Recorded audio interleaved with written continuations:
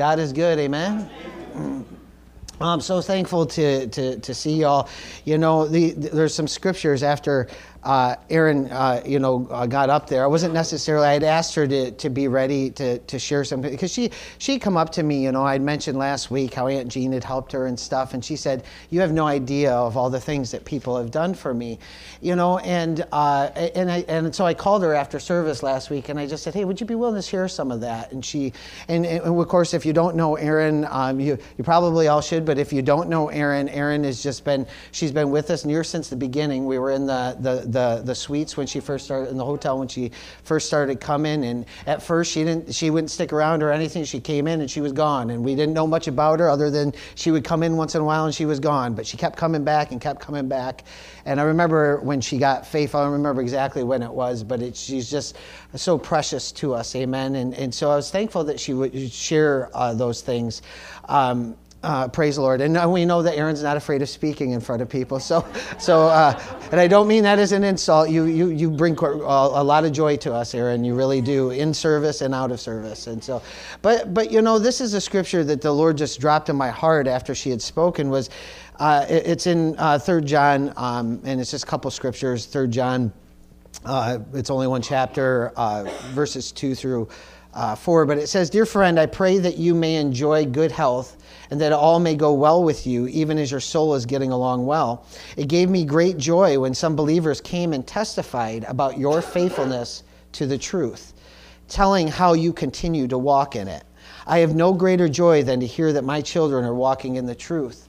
And I love these scriptures because, I love this, that the Lord gave this to me because, as a pastor, it's very encouraging to hear that. It uplifted me last week when she stopped at the door and just told me about that, and then she, even on the phone when she shared some others, and then even now as she spoke, And I think that kind of stuff is really wonderful for us to share, and so, it's an awesome part of being part of a local body, amen, that we get to have these moments, and these interactions with each other. And yes, maybe not everybody does everything all the time, but as each of us, and I would encourage you this, if you heard anyone's name today, there's a lot of names that were read, if you need something, don't go seeking them out specifically, saying, hey, you did this for her. And she...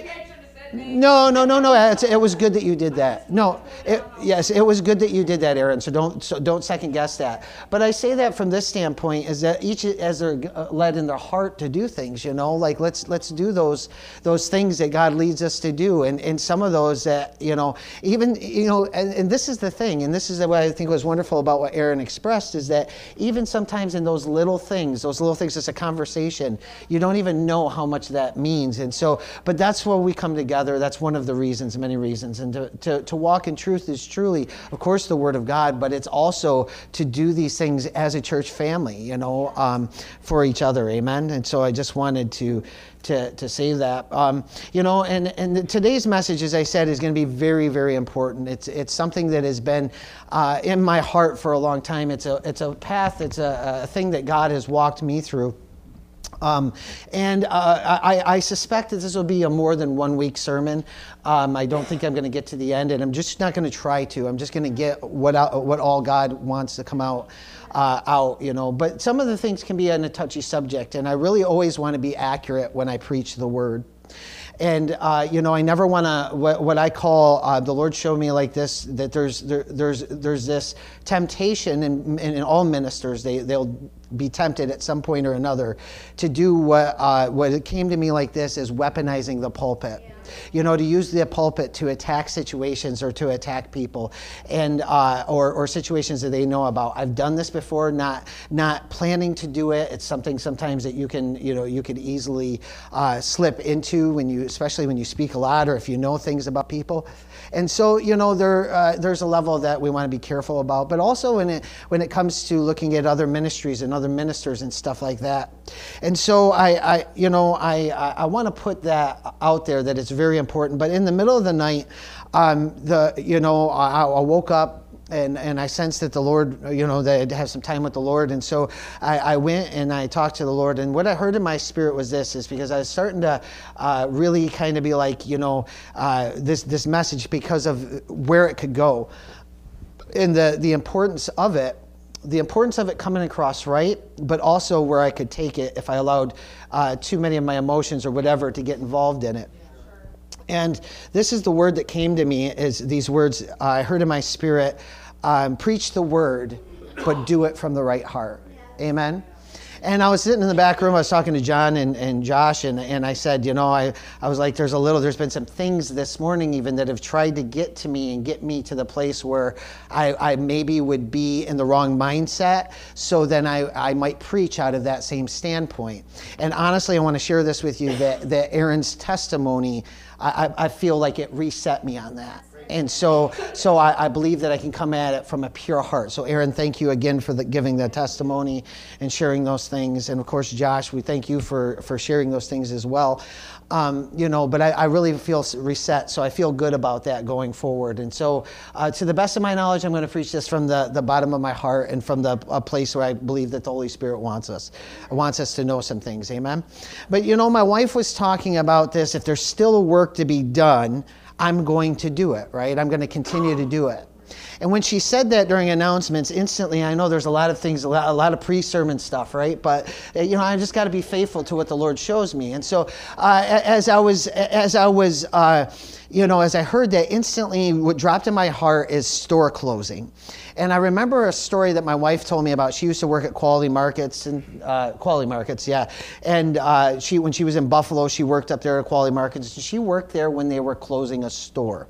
And when they were closing a store, everything got pretty chaotic. People stopped caring, and you'll see this if you ever see a store closing. All of a sudden, the employees don't care. They'll give you whatever discount they want sometimes if you're extra nice to them, and stuff like that. Of course, my wife was always honorable and stuff. Some people would hide things until they would go down to the lowest price they would possibly be, pennies, and then they would, take them out, and they would, they would take advantage of that and stuff like that. But there's almost this chaos that happens when a store closing. Lack of caring, people just start, people are checked out because they feel like they've been left behind or whatever. My wife and I approach the ministry the same way as if there's something to do, we'll do it. If there's still something left to be done, if the church dwindled down to 5 or 10 people, we would still, as long as there was somebody, we would still do it as long as God was calling us to. But this is the reason that the Lord brought that up in my heart, is because what came to me is like this: we determine the outcome. We determine if it's a store closing or not. We're the body of Christ. And so the local church is as much as the people are going to put into it. Yes, the pastor has a role, and yes, the pastor has a job. And the pastor should provide a place where people can utilize their gifts. And I'm really working at trying to do that in a way. I don't know how, because honestly, I've never been taught it. To be completely honest with you, I've never been taught how to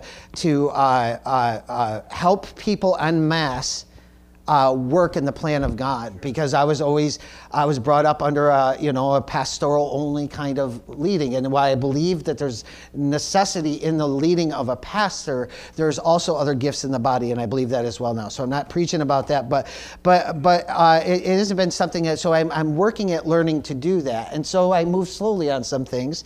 That's true, but we are open to hearing different things and maybe going in certain directions. Amen. But in that, especially in that kind of atmosphere, there is an openness for you to help the church be what it needs to be. If the church isn't what it needs to be, at least in Mayville and Corey, it's not just our fault, and I know that, and I can stand on that because of our openness. You can ask Josh, how many times do I ask you, and you may think I'm joking a lot, but I ask you, was that right? How many times have I asked you that a lot, or is it?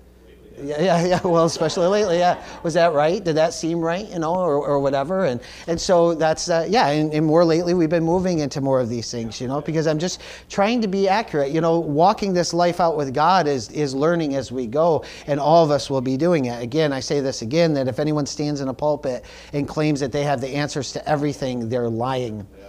And they might not be lying on their own, by their own fault. They may be deceived in lying, but it's still not telling the truth. Amen. But I do want to give some disclaimers here this morning. And one is that, of course, I'm not trying to attack anybody or anything. That's a disclaimer And that, if you're somebody who's not much interested in the things of God, this message and what I'm preaching probably isn't going to really mean a whole lot to you. And so if you're not somebody who's much interested in the things of God, then you need maybe to start being interested in the things of God. And that's between you and God. I'm not determining that. I'm not looking out there saying, okay, this person is, that person isn't, because I can't tell, right, that way. But that's one thing. And the other thing this is not doing is this is not opening things up to be critical. We never want to be critical people. We can look at something, and what I mean by critical, or what I mean is wrongfully critical. Amen. The message today is called Safety of Truth.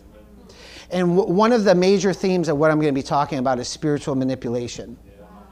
Manipulation in general, but certainly spiritual manipulation. And there's reasons for that. We're going to see that in a few moments.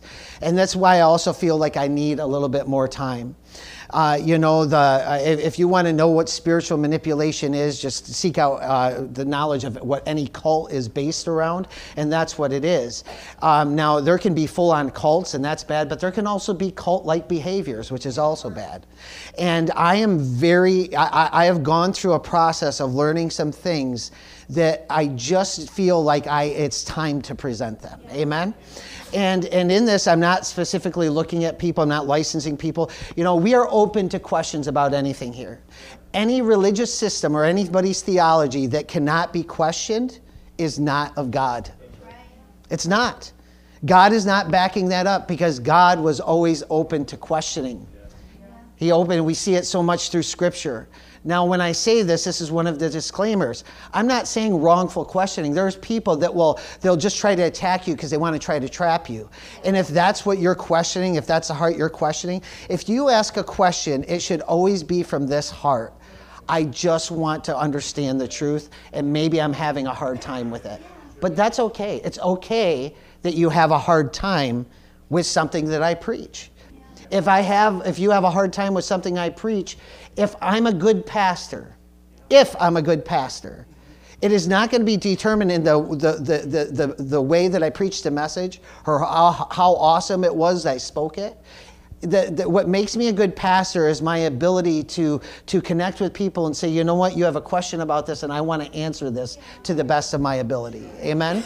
And if I won't do that, if I use manipulation tactics, if I try to control people, if I try to, do certain things so I can keep a certain narrative, then I am wrong, and that is never the leading of God. Ever. It is never the leading of God. That doesn't mean that a person like that can't be used by God ever. It just means that is not the leading of God. Amen? And so we have to keep these things balanced.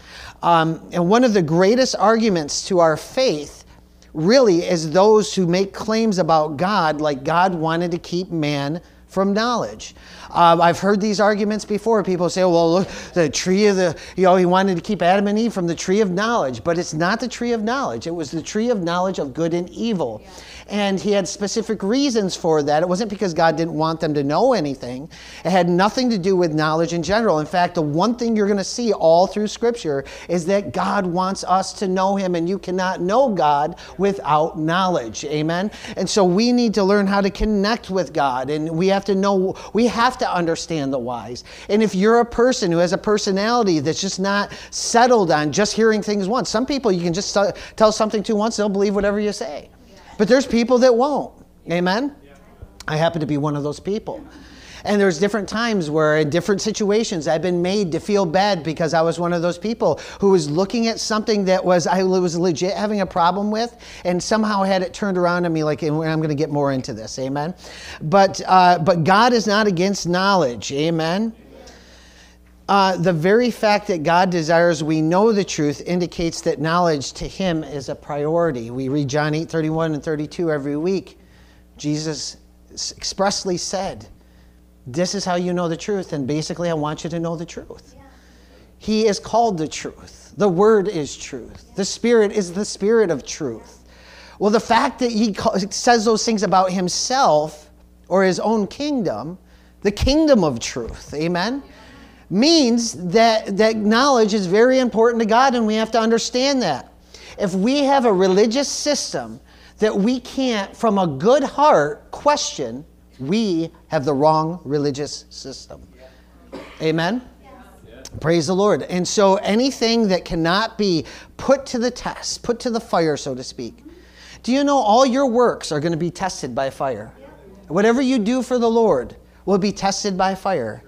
And the Bible tells us that those that remain, those that had them will rejoice. And those that don't remain, those that get burned up, well, they'll be sad about it, though they will be saved themselves. And so we understand that if God will allow our works to be tested by fire, we have to know what our works are. We have to be able to question our works. In fact, God did not put his Holy Spirit inside every believer in the church because he did not want them individually to know the truth. Now, there's a lot of things. So we need a pastor.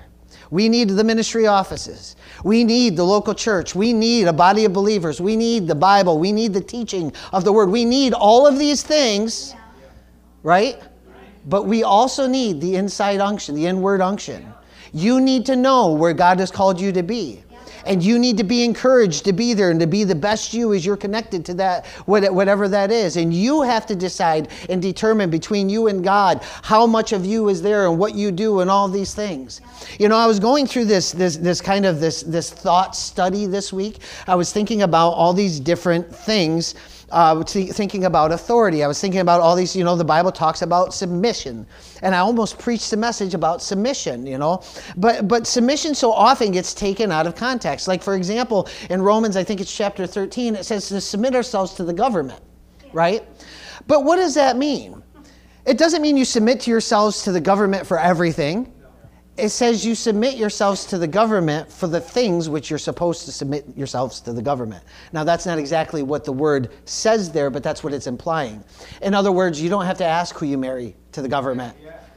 You don't have to do that. What God should I serve, government? You understand? So if they start making laws like that, obviously it doesn't mean submit to the government, right? Things that are against your conscience. The government doesn't have the right to tell you that you have to submit to those things. You understand? And so the submission is to submit what it's there for. Husbands, submit to your wives. Wives, submit to your husbands. In everything? No. In what you're called to submit to each other for. Submit to your spiritual leaders. In everything? No. In what you're called to submit for. See, what the point I'm trying to make is that we don't throw out everything because of one thing, but we don't embrace everything because of one thing either. There's areas where these things can be effective in our lives. Ultimately, you're going to have to determine your walk between you and the Lord, and it's only going to be between you and the Lord. My job is to help you walk that out, help you get there, to teach you the word that would help facilitate that, and to provide an environment where people can learn. But if I'm not doing that, I'm wrong. Plain and simple. And you have every right in the world to question that. Amen? Praise the Lord. But we're going to start in Proverbs 1:7. Hallelujah. Proverbs 1:7. Did I say anything wrong yet, Josh?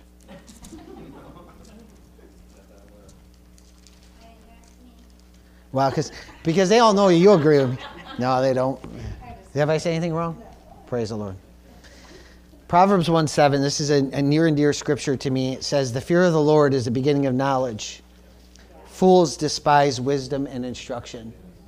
Amen. The fear of the Lord is the beginning of knowledge. Now, this fear of the Lord concept, a lot of people don't have. They don't understand what it means. It doesn't mean that I'm always afraid of God. What's he going to do? Is he going to smack me for this? Is he going to beat me for that? That's not our God. The reason so many people don't fear God, though, is because they don't know God. See, to know God is to fear God. Praise God. And I want to explain that further. Fearing God is knowing what he expects and fearing not walking in that. Yeah. See, when you know God, there will be a reverent fear that comes about you that makes you want to obey him. Yeah. Like when you understand what sin is all about, you'll fear that. And what I mean is you don't be afraid of it. You don't have to be afraid of it, but you'll fear walking in that. And the reason that so many people don't fear God is because they haven't taken the time to know God.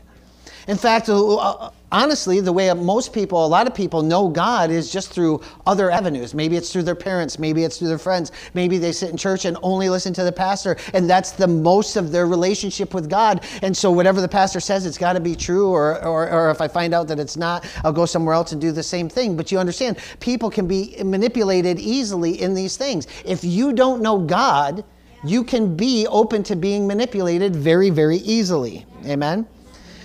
The fear of God is what drives us to God. And if we would understand that, we wouldn't be afraid of God, but we would want to embrace what he has for us. Amen? And this is so important for us that it's the beginning of knowledge. So the first place that you're going to need to have knowledge is to fear God, to learn to fear God.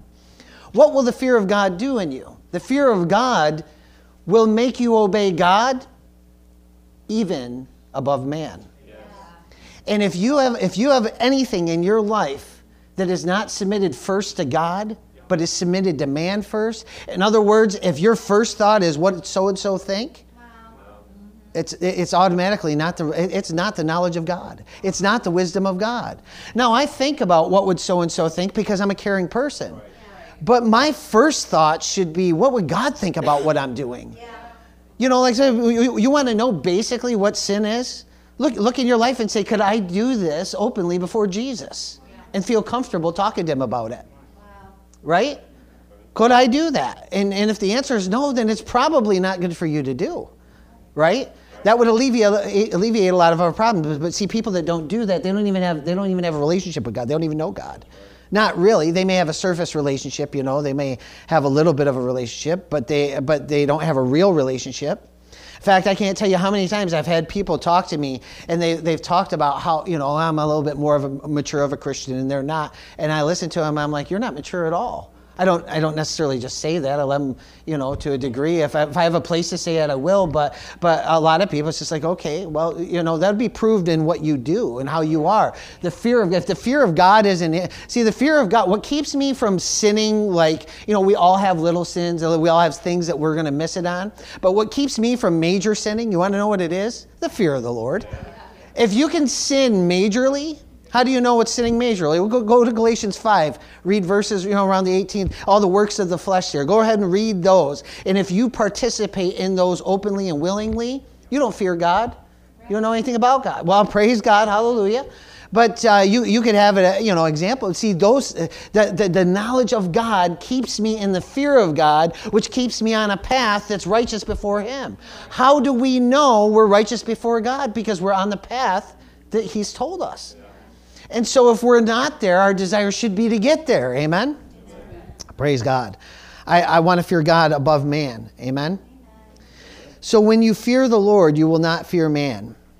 And now I'm going to get into the heart of this message and start talking about some things that are really on my heart.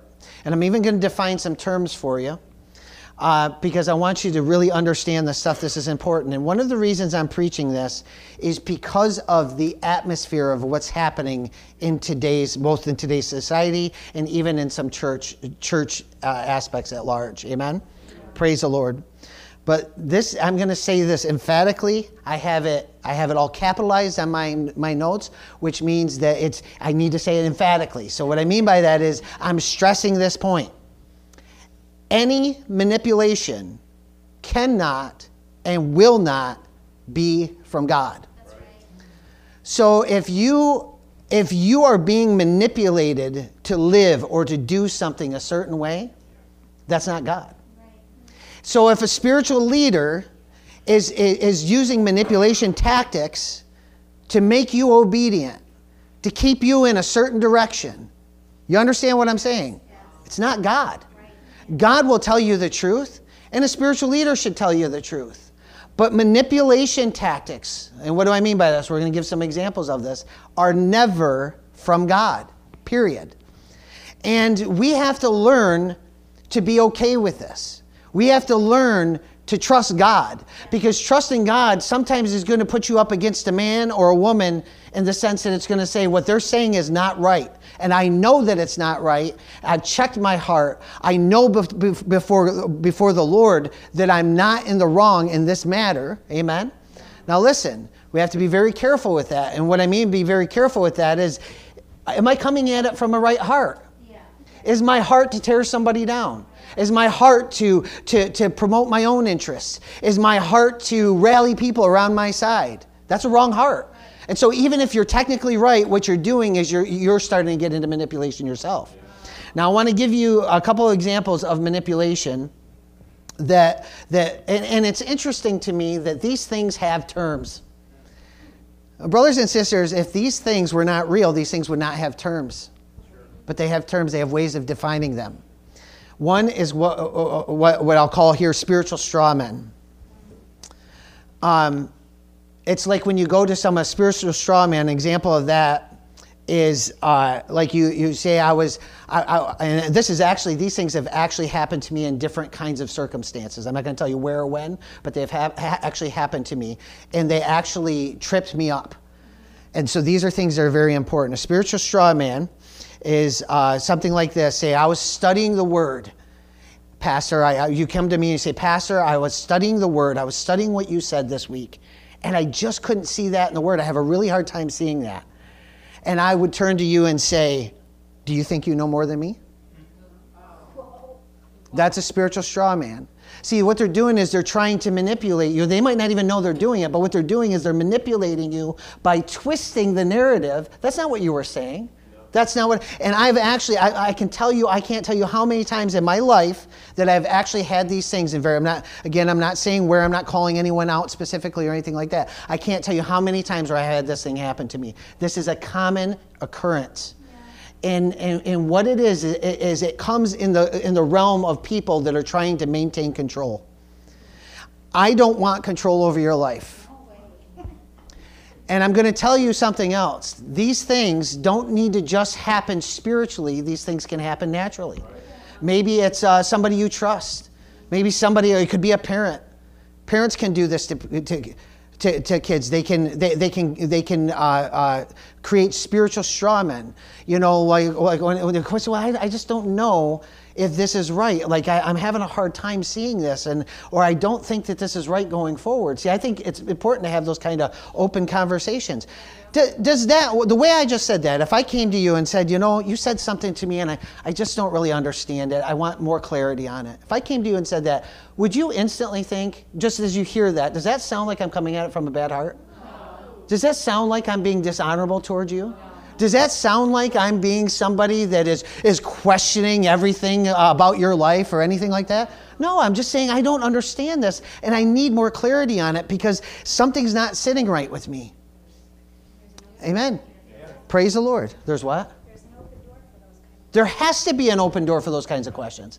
And if there's not, I'm just going to tell you, if a leader cannot handle questions like that, or if they, you present a question and then they flip it around like all of a sudden, well, yeah, but you did this, this, and this, or you're doing this, this, and that. Spiritual straw men. It's creating an atmosphere, you understand, and that is never God. God would not do that. He doesn't lead that way. Amen. I'm going to get some scripture, but it needs this before I get to it, and you'll understand it as we go. Amen. But another one is spiritual gaslighting. This is the type of thing where somebody basically tries to make you think you're crazy for thinking what you thought. Like that you know. Like I've been teaching you. Say, I've been teaching you to be led by God and how to be led by God and to read the Word, and you're doing that to the best of your ability. You're trying to get into prayer. You're trying to follow God, and you're faithful to church and all these things. And you understand, all that stuff is important. But then all of a sudden you're like, I really believe the Lord was showing me this. I'm like, yeah, God wasn't showing you that. That's a demon. Yeah. That's demonic. That thing that you thought that was God. See, when you come at something from a right heart, judge your heart. You know if you're bent about something. I was coming into service this morning. That's exactly the way I felt. I felt like I didn't feel like completely off or anything, but I felt like I was just bent a certain way, so I could take this in a way that could be real mean. But then I needed that reset, right? And so that's exactly what I'm talking about. There's this, I think it's a psalm. It says, Lord, try my heart and see if there's any wicked way in me. It's that idea of going before the Lord and saying, God, do you understand if we're people that are being taught how to be led by God and you're faithful the best that you can to those things? I'm not talking about people aren't faithful to it. If you're not faithful to God, then you can throw a lot of this out because you'll be completely confused anyways. Yeah, if you're not faithful to follow after God, if you're not really trying to know God or trying to know more about Him, listen, you're going to be all kinds of deceived and manipulated and stuff like that. But if you are a person who's hungry after God and something isn't right, then something isn't right. Amen. And we don't just throw that out. Amen. So any system of theology that cannot be honestly questioned is deceptive in its nature. And we need to be very careful about this because it's easy to slip off into these things. This is how cults are formed, and this is how pseudo-cults are formed. This is how churches can start looking a lot more like cults. Amen? Oh, praise the Lord. Praise God. Hallelujah. We had a question come to us once. We had a question come to us once. It was from a family member that didn't know. But when Mark and Allison were getting married, and the question came like, how did it come? Is Allison allowed to go to your church? Yeah, that was the question that came. It was from a family member that didn't know. And we're like, well, of course she's allowed to come to our church. Why wouldn't she be allowed to come to the church? It was because their impression was that they had to have pastoral permission to go somewhere. Yeah, absolutely. And while it's not a bad thing to get spiritual insight into things in your life, especially if you're making important life decisions, it's not a bad thing. The truth of the matter is, you don't need, that's not what a pastor is for. A pastor doesn't tell you what church you go to. And if they try to bringing tactics, if you, listen, I want all the people in the world to come to my churches. I love it when new people come in and I hate it when old people leave. You know what I mean? I don't want people to leave. But people have to make that determination. I've realized a long time ago, I can't determine who's going to sit in these seats, and guess what I'm not going to do?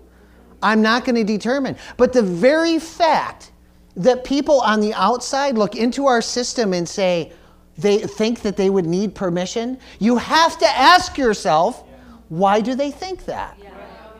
They think that because somewhere that idea has been perpetuated or been allowed to be perpetuated, and that is wrong.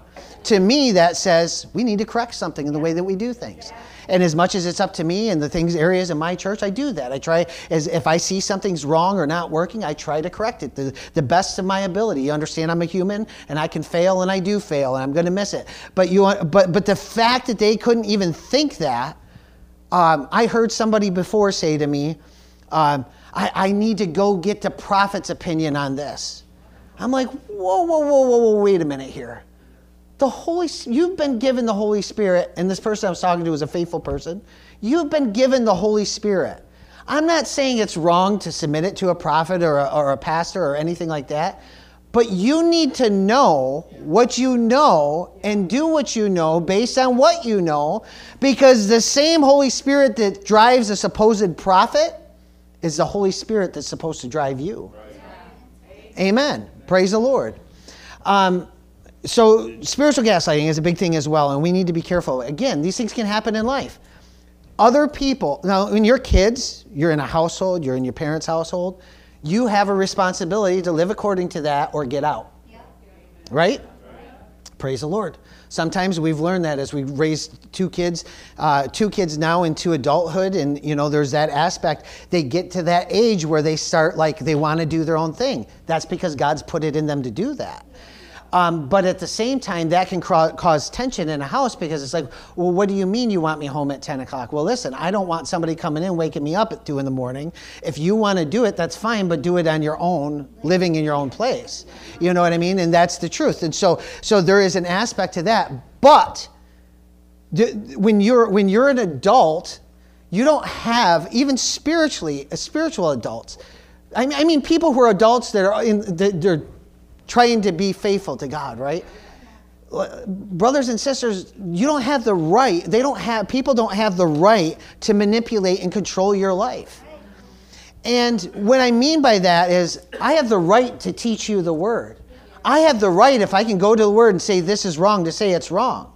Why? Because that's given to me. I tell adults all the time that they're wrong. I preach the word all the time that shows people they're wrong. You have to get some thick skin and be okay with being told you're wrong once in a while, because you need to be told that.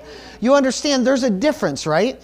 But in these things, we need to make sure that we are people that are answering not to man, but to God. If I am going to be faithful somewhere, it's because God has put me there. But if God puts you somewhere, then your responsibility is to be faithful. If God has given you a relationship, your responsibility is to be faithful to that relationship. But you have to determine that, amen? Now, you want some more scripture. Let's get into the good stuff here. 1 Timothy chapter 4.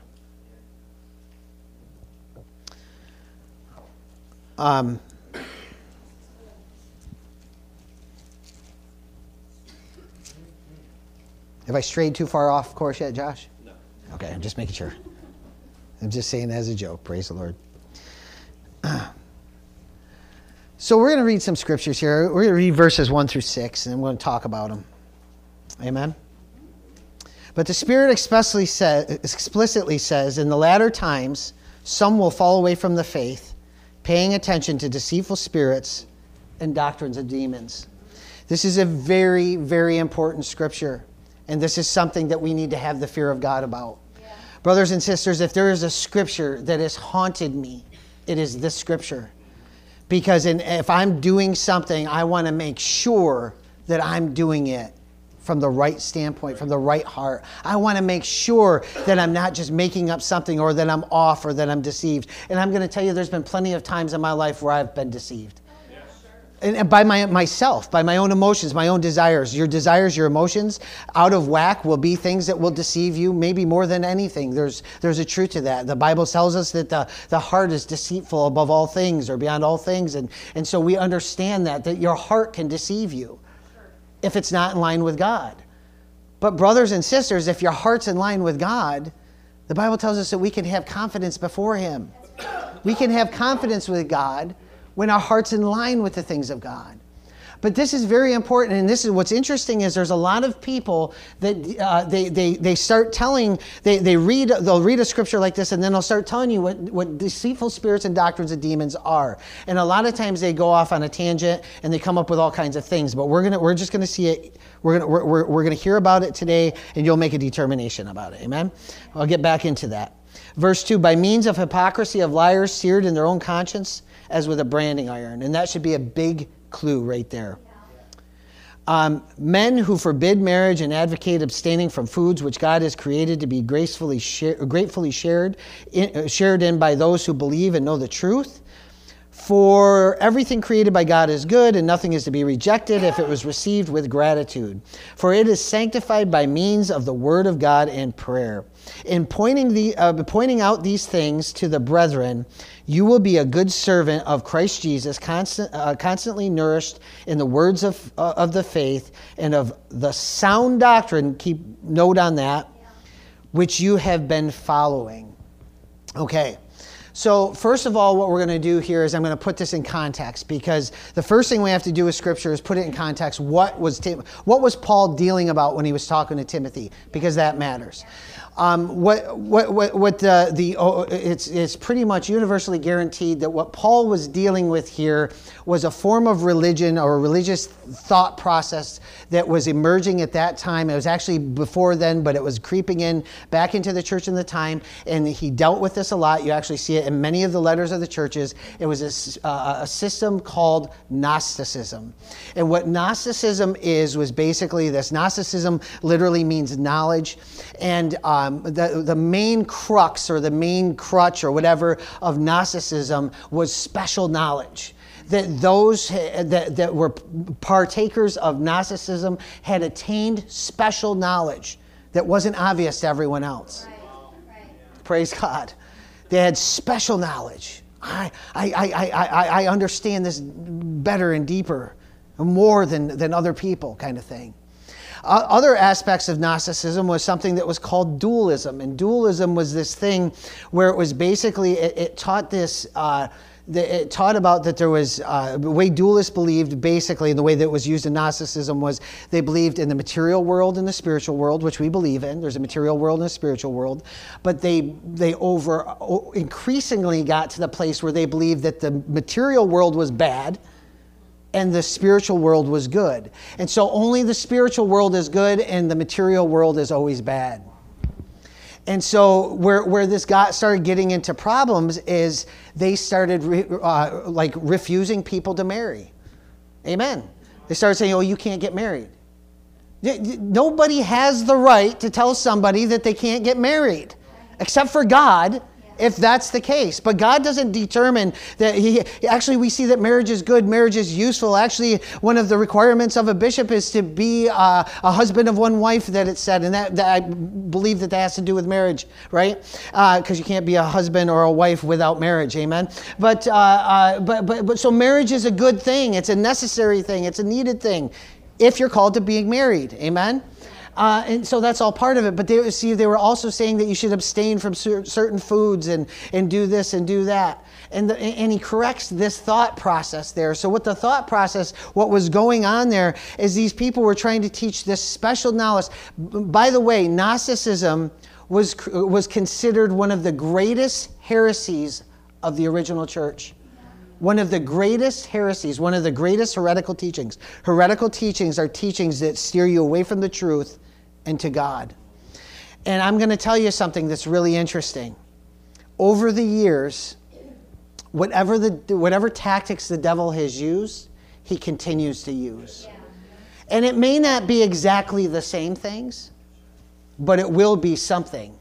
He will move things in. He will bring things in that are slightly bent or slightly off. He'll bring things up to that have a taste of that, but maybe isn't exactly like that.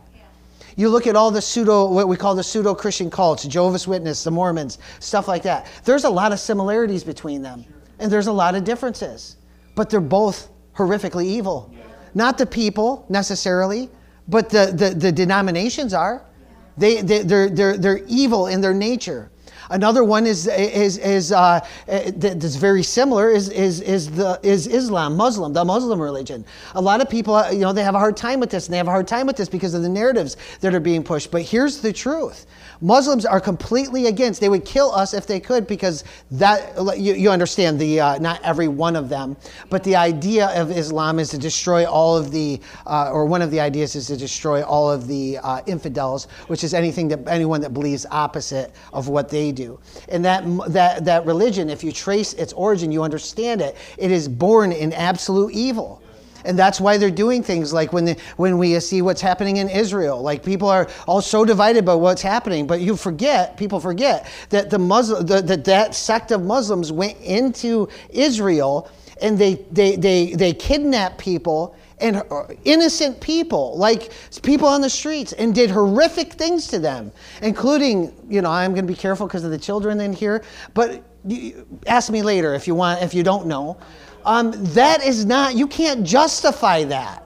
You can never justify that. That is not the same as defending your home or defending, praise God. I'm not preaching about that. But you understand these ideas, they creep into denominations or religions, and they get out there and they twist people's thinking. When we look back there in the beginning where it says deceitful spirits and doctrines of demons, I want to go back to verse 1. And I want to point out something here. It says, explicitly says that in latter times some will fall away, or some versions say depart, from the faith. What is the faith? It's the faith that's spelled out in Scripture. It's not a denomination. It's not a certain worldview or interpretation of the Scripture. It's the faith that they went around preaching. It's the gospel that they went around preaching. It's that adherence and that trust in God and God alone. Hallelujah. Amen. That's what that is. So anything that pulls you away from, I don't know about you, and purposely or inadvertently, I don't know. But there was times in my life where I trusted in a man more than I even trusted in God. I got to the place where I relied on what somebody else was saying other than building a relationship with God because it was easier. And many Christians do the same thing. They will, listen, I'm not saying that you need to sit there with an open Bible and question every word your pastor says. That's a wrong heart. But if you're truly trying to understand God and know God and you're having a hard time with something, you need to have that platform to be able to ask about it. You need to be able to at least, in the very least, agree to disagree. There's nothing inherently evil or deceptive about that because God's Spirit deals with each person individually. He promised that He gave us His Holy Spirit so that we would know Him. Not so you could know them or me or anybody else, but know Him, His Spirit, primarily is so that we will know God, that we will have a relationship with God. And so these deceitful spirits and doctrines and demons, that's what these things are. These things are stirred up. Anything that would pull you away from that. Everything that Paul did pointed to Jesus. Everything. Did never point to a man. He never pointed to his ministry. He never inflated what he did. Never. That wasn't his. He always pointed back to Jesus. I mean, we get so many wonderful writings from Paul that show that his eyes were always on the Lord, and he always told them, put your eyes on the Lord. He said, who is Paul, who is Apollos, but ministers by which you heard the gospel? Don't focus on them, focus on Jesus. Yes, ministers are important in your life. Yes, a pastor is important in your life, but not more important to Jesus, and not even equally so. Not even close. We are if it's a good pastor, a good minister, they're going to continually point you to Him. Do this because it gets you closer to Him.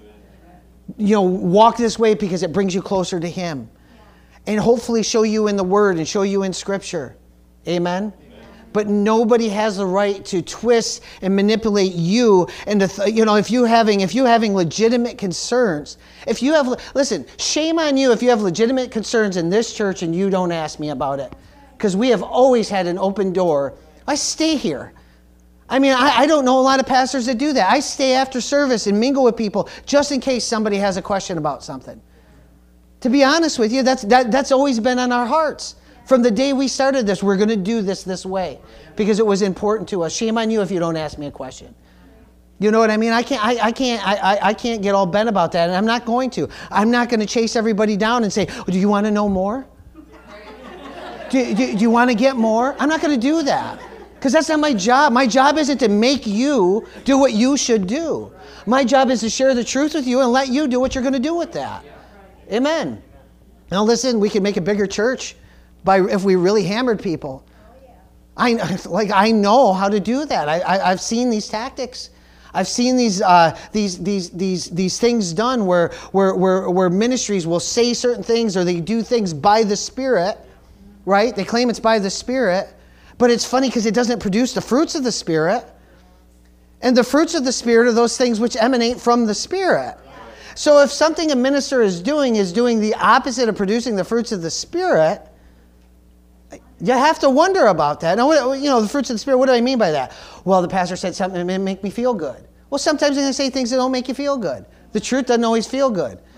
The fruits of the Spirit is not that you feel good every time you hear something preached.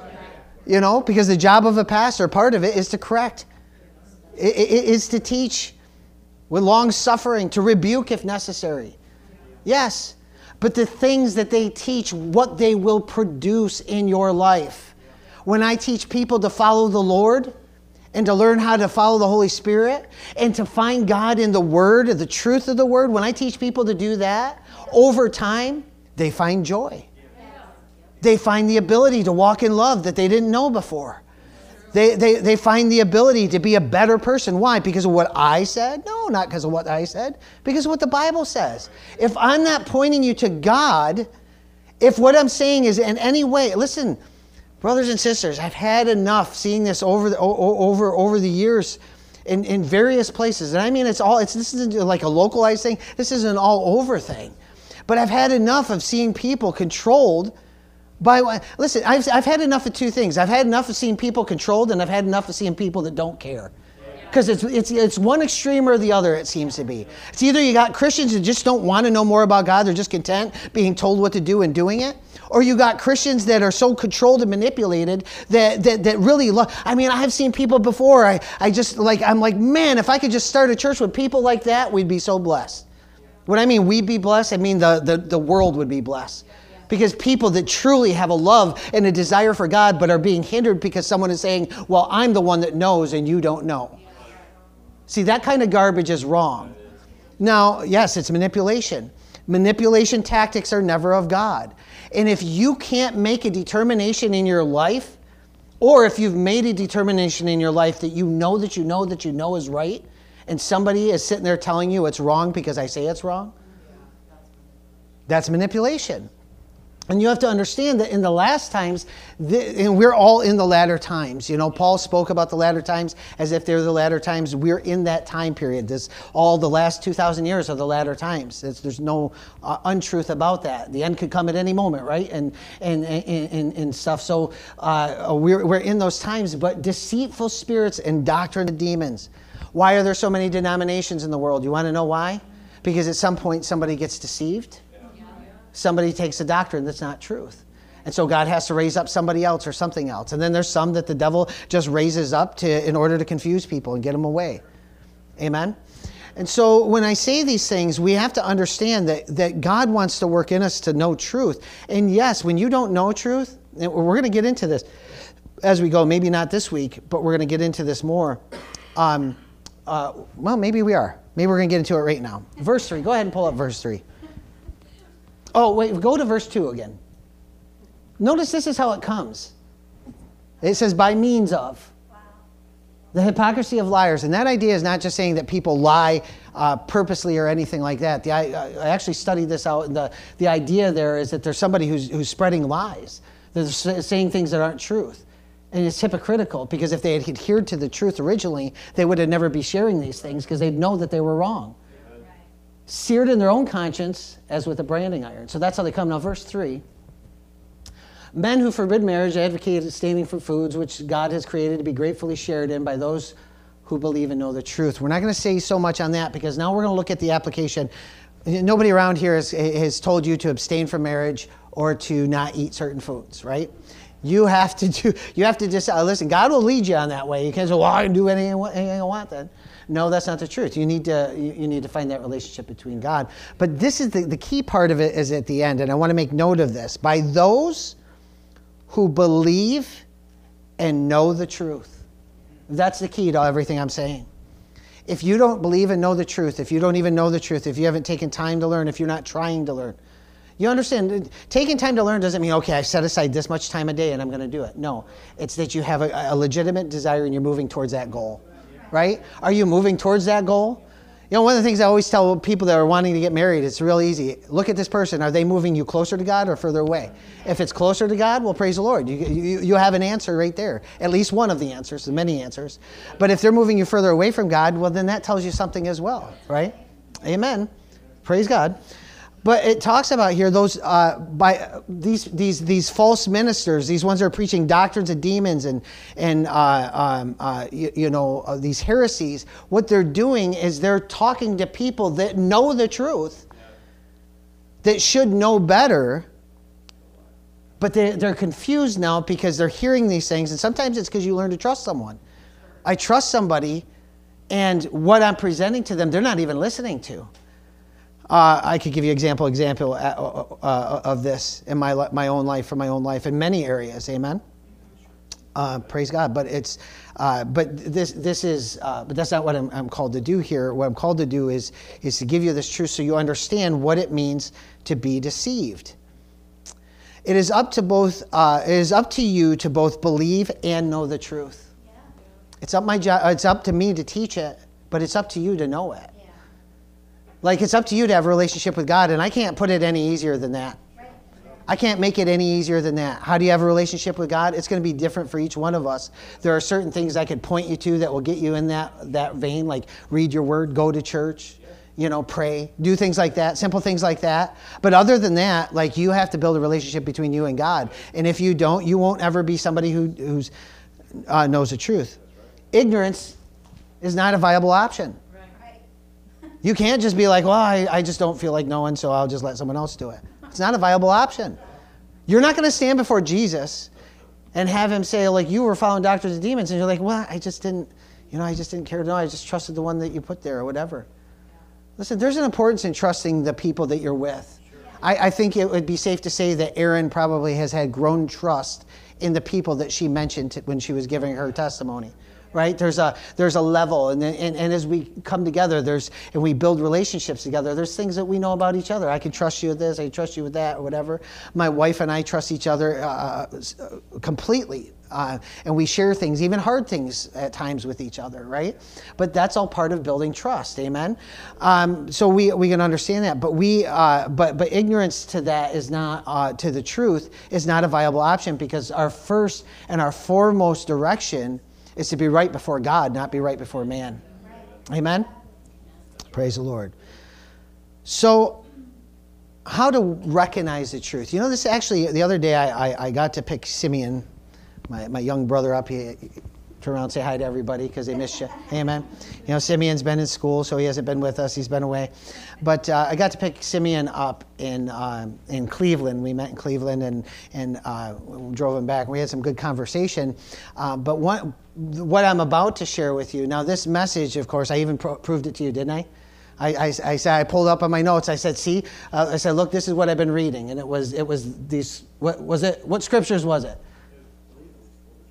Yes, exactly. I had him read it out loud, and I said, this is just so people know that I didn't do this just because of this conversation or whatever. It wasn't a bad conversation, but I was talking to him, and these things came. How do we recognize the truth? And the way that we recognize the truth is first the Word. What does the Word say? And the truth of the Word. What does the Word say? If I'm presenting truth to you, and I can't back it up with the Word, I can't present it as ultimate truth. Not until I can back it up with the Word. And what I've seen people do at times in the past is take a word and change it or manipulate it to fit, not even purposefully. You understand that manipulation isn't always something you do purposely. I have this joke in my family. Especially I use it with Caleb. Caleb, do you know what the joke is? What I ask you often? Huh? Yeah, can you say it out loud? Yeah, why do you hate me? And there's another version of that I use. Can you say what the other version of it was? Do you even love me? So as a joke, so sometimes he'll come in from work and he's like, hey, Dad. I'm like, why do you hate me? You know, I was just like, of course, joking around. It's all complete joke. But you understand that I could use that as manipulation. If I said to him, like, seriously, you know, he knows I'm joking, right? Yeah, because you smiled when you said it, so I assumed that you did. Yeah, but you know, he knows it's a joke. But if he didn't know that it was a joke, that could be a form of manipulation. And there's people, I've heard people say things like that in life, not even meaning to be manipulative, but they just say it. And they don't realize that it's actually manipulating the other person.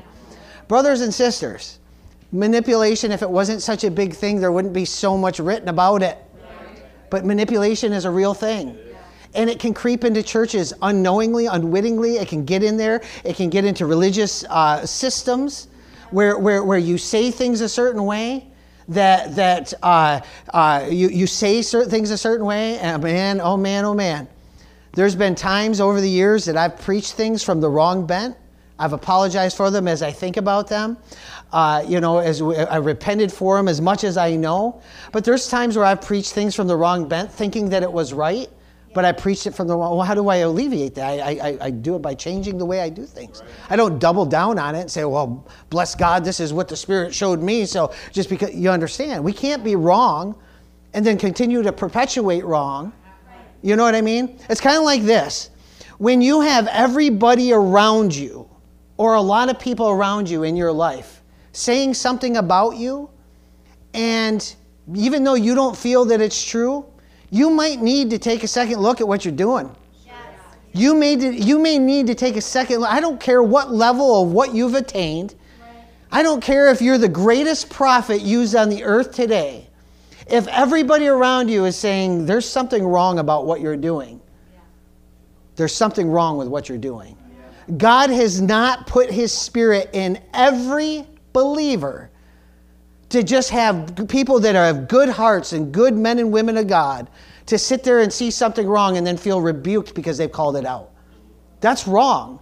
And that's not something that we endeavor to do in this church. I'll tell you this. Have I already preached my time away? Dear Lord, I haven't even gotten the good stuff yet. But that's why I got another week, though, right? Or 2 or 3 or 4 or whatever it is. But we have to be very careful of these things. And what is our role in this? Our role is not to go, my role as a pastor is not to go call out every minister that's doing this. But my job is to preach it to the truth, because this is not just something that's a little problem. This is something that is a growing problem. It's in the world, it's in the church, it's all over the place. And yes, you can say something. I just feel I need to. But we got to pause the timer. No. Well, you're already. As a church family, if you love your pastor, you will protect your pastor from going down this road. Sure. Because it's very easy to take a platform and use it for wrong motives. And Absolutely. So that's where praying for your pastor, but also holding your pastor accountable. If they are doing Absolutely. things that are manipulative or hurt people, then the people that are there in leadership should stand up and say something. Absolutely. Praise the Lord. So first is the word and then unction later. You learn the truth of the word and then unction will guide you. And if you know unction, how do I know? I can listen to something that's not right, but know that instantly that there's something off in it just because I know something about the word. You'll get to know God's Spirit through the word. I'll talk more about that later, but I want to say a few more things before I close, okay? Judge what you see by the truth of the word and be open to the correction of the word in the mouths of godly people. Judge what you see by the truth of the word and be open to correction for yourself in the word or through the word in the mouths of godly people. If you start getting something on the inside of you that says this is not right, you need to follow that. If you get something on the inside of you and you've checked your heart, you're like, as much as I know I'm in the will of God, as much as I know I'm following after God, but there's something here about this, and maybe you even know what it is, this isn't right, then you start seeking the Lord. Lord, what do I do about this? What do I do with this? Amen? This is incredibly important. I'm going to read 2 more things to you. This is a quote out of a commentary that I have, and I really enjoyed it. It's actually on 1 Timothy. And it says this: healthy teaching leads to proper Christian behavior, love and good works. The diseased teaching of the heretics leads to controversies, arrogance, abusiveness, and strife. If a pastor is abusing people, it's wrong. You know why it's wrong? Because God doesn't abuse people. If a minister is abusing people, it's wrong. It doesn't matter what their anointing is. It doesn't matter how many people follow them. It doesn't matter how great they can preach. It doesn't matter how much money they have in their pockets. If they're doing things that hurt people, it's plain and simple wrong. It's doctrine, and to teach otherwise is a doctrine of demons. It's deceiving. It's deceitful. That's exactly what it is. It's manipulation, it's control, and it's wrong. Amen? And the reason I want to get to the scripture is because we want to end in this, because for this today, which is 2 Corinthians 11:3, and I just have it pull up here. Write it down, look at it later. But look what Paul said to the Corinthians. He says, but I am afraid. Paul said, I'm afraid. Wait a minute, Paul. You can't be afraid. That's not faith. Well, okay. Paul wasn't in faith, I guess. Well, he was afraid anyways. As the serpent deceived Eve by his craftiness, your minds will be led astray from the simplicity and the purity of devotion to Christ. Do you know, on Tuesday nights, we teach some things that are a little bit more in depth. Sometimes we get into a little bit more meat, right? And that's designed on purpose. And Sunday mornings, we try to deliver messages that anybody can chew on. A little kid could get something out of it, right? But look at this. Anything that leads you astray from the simplicity and the purity of devotion to Christ. Simplicity, God is not difficult. It's not difficult to follow God. Oh man, I could give you examples of people that have been so manipulated and twisted in their mind, including myself, that you were afraid to recognize that what you see is truth and you know it's truth. You can go to scriptures and find it as truth, but you're afraid to say it because somebody's telling you you're deceived. That's deceitful, it's manipulation, and it's not of God. It's simple to know God. You don't need a prophet to know God. Do you need prophets to help you in your walk? Sure. Do you need pastors to help you in your walk? Sure. Do you need a pastor to know God? Nope. In fact, your pastor can't help you know. He can lead you or she can lead you in paths that can help you learn to know God. But you got to know God on your own. There is no man between you and God. See, this is one of the great things that Christ did. He tore the veil. There is no man between me and God. There's no man between you or God. When I say man, I mean mankind. No man, woman, child, anything. There's nothing between you or God in God's eyes. It is you and him. And we're going to get more into this next week. Amen. But notice he says, as the serpent deceived Eve with his craftiness. What did he do? Tried to make it more complex. What did the Gnostics do? We have special knowledge. I have more knowledge than you. I have special knowledge that you don't know. And this is why you're wrong.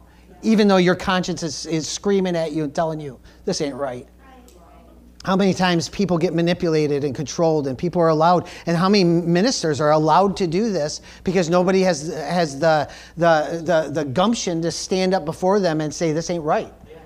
Amen? Praise the Lord. We have to be accurate in what we do. Again, this is not a throwing out of ministry offices and churches and the need for them.